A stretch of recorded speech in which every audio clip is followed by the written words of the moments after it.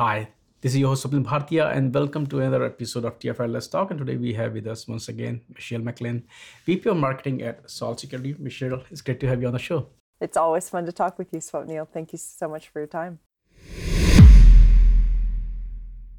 Yeah, and today we're going to talk about the findings of Salt Security's third quarter 2022 State of API Security Report.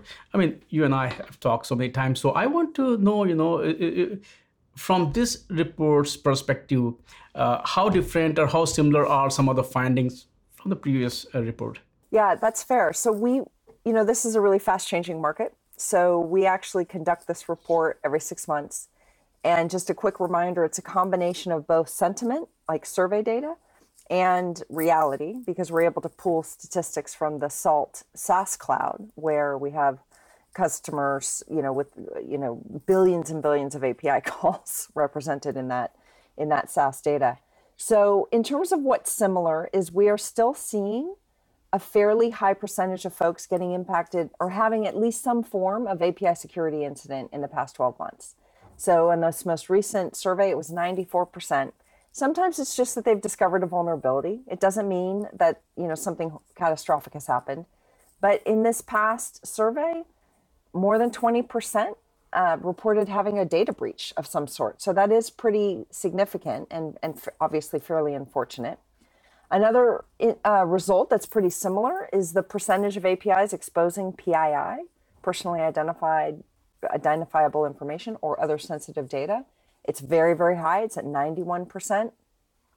And one other area that continues to persist is when you ask people what they're most concerned about from an API security incident, from an API security perspective, and you share things like this kind of incident or finding a vulnerability or shadow APIs, zombie APIs, those APIs that we know are out there but not very highly used and probably should have been deprecated, that remains far and away the biggest concern for everybody, coming in at 42% saying that's their greatest concern. That's triple any other finding. So, and we're still seeing a very high rate of change for APIs as well. In terms of a few things that are new, we're seeing increase in the use of GraphQL. I think that's really interesting because people need to understand that GraphQL works a little differently than other API formats, and it can create some additional API security challenges. The other thing that's changed a bit is, for the first time, and maybe the macro conditions are to blame here, but for the first time, budget was the number one reason given for why people are struggling to implement stronger API security strategies. It's always been people and expertise until now, and this one, it was budget. So I think those are some of the findings that we've really zeroed in on in terms of some commonalities and some new areas. Yeah, you mentioned some. I do want to get into detail to some of the points that you mentioned, but I also want to talk about we kind of live in an API-driven world. So from a security's perspective, what kind of unique challenges it poses to the security teams, not in companies, but also players like Salt Security? Yeah, it's super interesting. I've been in security for a while, and different application constructs really affect security, right? The company I was at more recently was focused on container and Kubernetes security. And the thing that's always been true is that this application development change has changed the attack surface, but not the attacks. And I think what's super interesting in the area of API security is that the attacks themselves are different. That's a relatively new phenomenon. And it really bears understanding by the people charged with trying to secure this infrastructure to really dig into how are these attacks happening? How are they different? And why is the mechanism that bad actors are using, why are those mechanisms so much harder for our existing tooling to find? And I think that's the big eye-opener for people as we're going through the education phase with them, is just understanding they literally attack differently. And that makes our job harder. Actually, you know what? I'm going to say that there's a blessing and a curse to it. The curse is that it's very drawn out, it's very slow, they're very deliberate, because what's going on? to attack your APIs versus my APIs, they have to learn your APIs and then my APIs, right? They're not going to be common.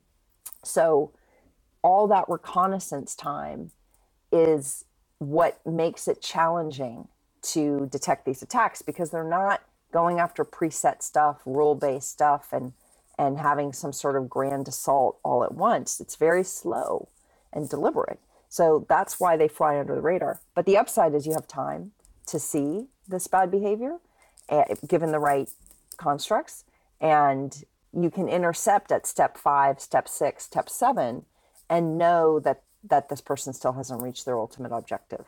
So it's a very changed world, but you do have time to respond. As we have discussed earlier with security, awareness was a challenge, of course. Skill set was a challenge. Now you mentioned budget and also the economy, where we're heading. Things, sometimes things, analysts, economists, they try to paint a gloomy picture. It may or may not be, depending on how we respond to it, but budget might. And budget is something that you literally have no control over. So how much concern do you have when it comes to this challenge? And once again, this is the direction we are heading. So there is no way out. Everybody is moving to cloud, APIs. So how do you look at it, and how do you also kind of see that, hey, you know what, we should not worry. These are the things that we can do to help organizations. Yeah, exactly. I was just on the phone with a CISO the other morning, and we were talking about exactly this issue. When something in the landscape changes, when there's a new threat on the horizon, how do you get the organization behind that? And, he made the observation that security budgets, one, they tend to be a little more insulated from these macro conditions than other budgets, because most companies understand they just can't afford to take the risk on this front. So they're more likely to curb some other initiative that might curb growth or something like that, but this isn't the area in general where they tend to make cuts. And the second observation he had was, he's always able to paint the picture of the broader priorities that the company is chartered with, and making the argument for how foundational, particularly APIs, are, right? He's able to tie very directly API security into several critical initiatives that the company's undergoing, whether it's the cloud migration, whether it's app modernization, whether it's new applications that they're trying to roll out. And most companies are now in bed with many other partners. So they're trying to do these initiatives not even alone, but with these other partners. And that kind of collaboration is entirely API driven. And so he's able to paint a very vivid picture of, here's how this directly influences our ability to succeed with these big picture initiatives, and make the case that he can't do the infrastructure and ignore the security. He's got to bring them together for these projects to succeed.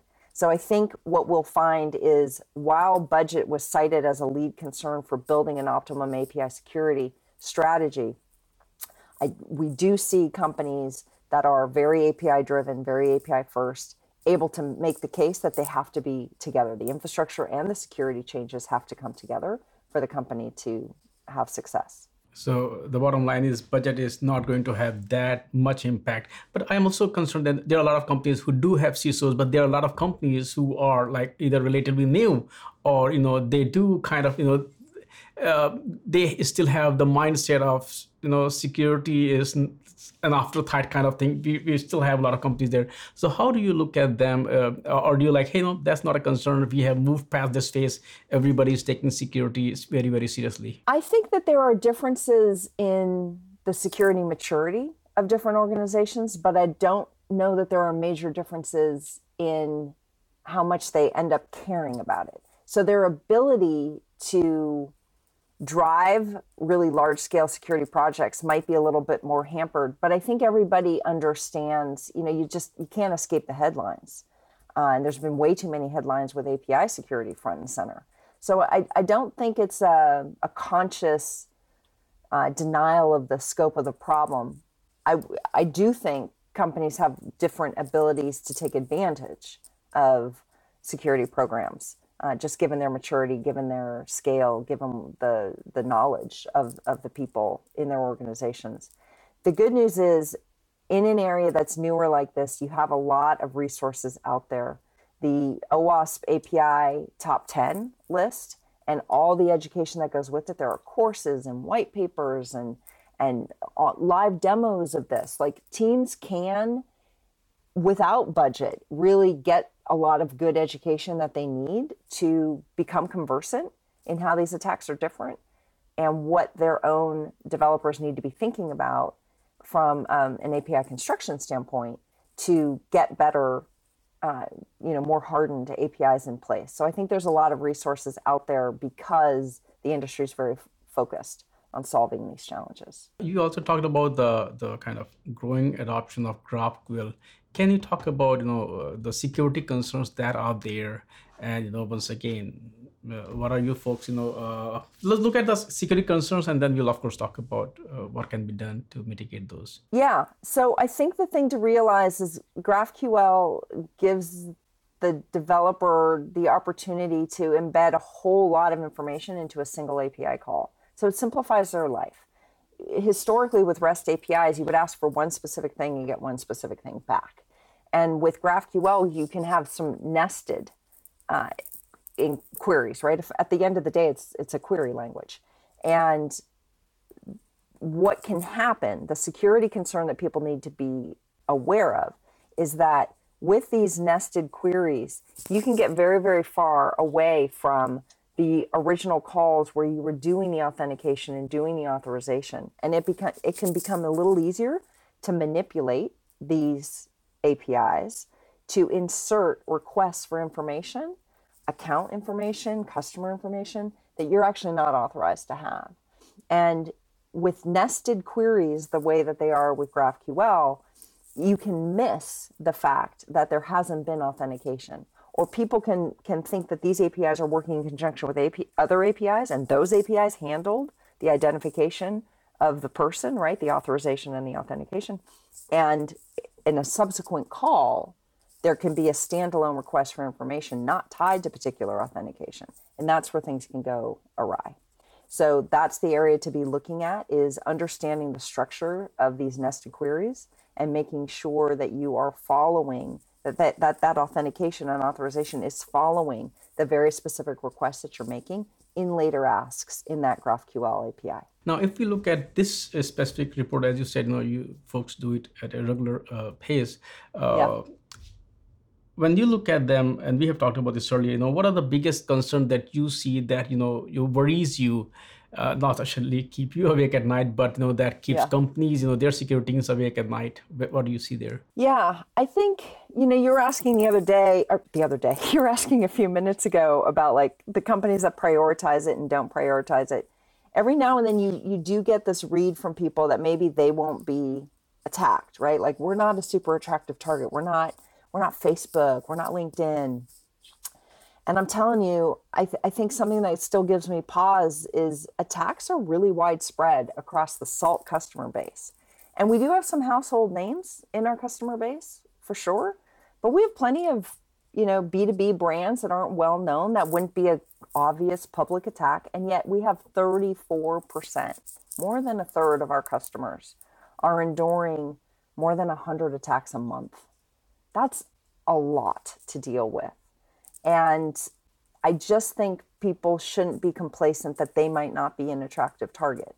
Data's data. Data's sellable.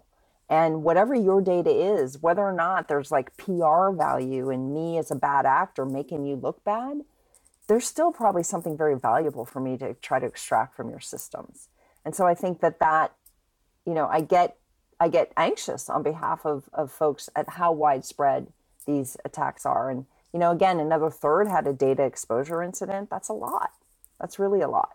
So, I just think awareness continues to be an issue. It's growing, but I just think people can get a little complacent. After all, we've had APIs for a long time, and that can breed complacency. I just think people understanding how attractive APIs are as a target for bad actors, people just they need to keep reminding themselves of that and take the appropriate steps to protect their data. Right. And when we look at API security, I mean, the security market is a kind of different kind of beast. Of course, there are bad commercial actors. There are just enthusiasts, and then there are state-sponsored, attacks happen. Then there's a big market, which could be also surveillance or security or spy agencies, that there's vulnerability. There's a market not to disclose it, so they can exploit it for their own purposes. So the market is very, very big, and that is the traditional security market. How different is the API market from that market? And once again, going back to that, how concerned should we be? Yeah, I think we've seen a pretty broad range. I think more opportunistic, more, I, I think we're seeing more, folks who've been able to figure out how to do account manipulation, crypto manipulation, things like that. So I think there's a little bit more of the data extraction and account manipulation for financial gain. I think that's been a little bit more prominent in this area. You also see good white hat activity, which benefits everybody, because when those stories come out and the notion of what happened and what can we learn from this, that's super helpful. So we see that in the wild in terms of Brian Krebs covering stuff that happened at Experian, for example, with a white hat the hacker doing that investigation. Salt Labs, of course, does this kind of white hat hacking and then publishes the results anonymously. No need to embarrass anybody, but these activities and these results are pretty universal. It's not unusual, for example, when we put out a Salt Labs report detailing what happened on a fintech platform, for example, we will get a flood of inbounds going, was that me? I think that was us. We think that you were profiling us. It's like, no, it wasn't you. But it shows how widespread it is. So I think in this area, there's a lot of financial gain to be had. And this is the kind of data that we need to be focused on protecting. Is there anything else that you feel like we should talk, or should we wrap this up? There's just one other area that I thought was really interesting. We asked about, API security can solve a lot of problems for you. It has a lot of use cases, right? We just talked about some of the data exfiltration, finding shadow or zombie APIs. And when we ask, what attributes do you value most? And there's a whole range. We give 6 different attributes. What was interesting to us was, and I think the reason I'm surprised is just the broader security landscape. So I'll tie it to that in a moment. The number one attribute that they valued highly was stopping attacks. And I think we could all sit there and say, well, yeah, that's obvious. But actually, the least valued was shift left, which I found interesting, right? Applying shift left practices. Shift left has so much attention. APIs are close to the developer side, of course. And so there's been a lot of talk about the role of shift left with API. And I think what the survey finding highlights is shift left is valuable, but it's a little bit down the road valuable, right? It's going to help you on the assets still to come online. And it's going to provide lower overall value because at the end of the day, an API attack is a business logic attack. And you can't exercise that in static code analysis. So there's limits to what you can do with shift left. I found it really interesting that the people surveyed here recognize that get safe now is like the number one issue, and get safe later, have some future impact on hardening APIs, was a distant last recognized or last valued attribute. I thought that was very interesting because I think we can get a little overly excited about the power of shift left. And I think that this shows people are thinking about it the right way. Michelle, once again, thank you so much for taking time out today and talk about not only this report, but also, what are the real concerns there? What are not concerns? Because sometimes we look at it and we're like, hey, this is a major issue. Like, as you mentioned, budget, it will, not have that much impact. We talked about, GraphQL as well, and also other use cases where it may be a concern or not. But thanks for sharing all those insights. And as usual, I would love to have you back on the show. Thank you. Thank you very much, Swapnil. Have a wonderful day.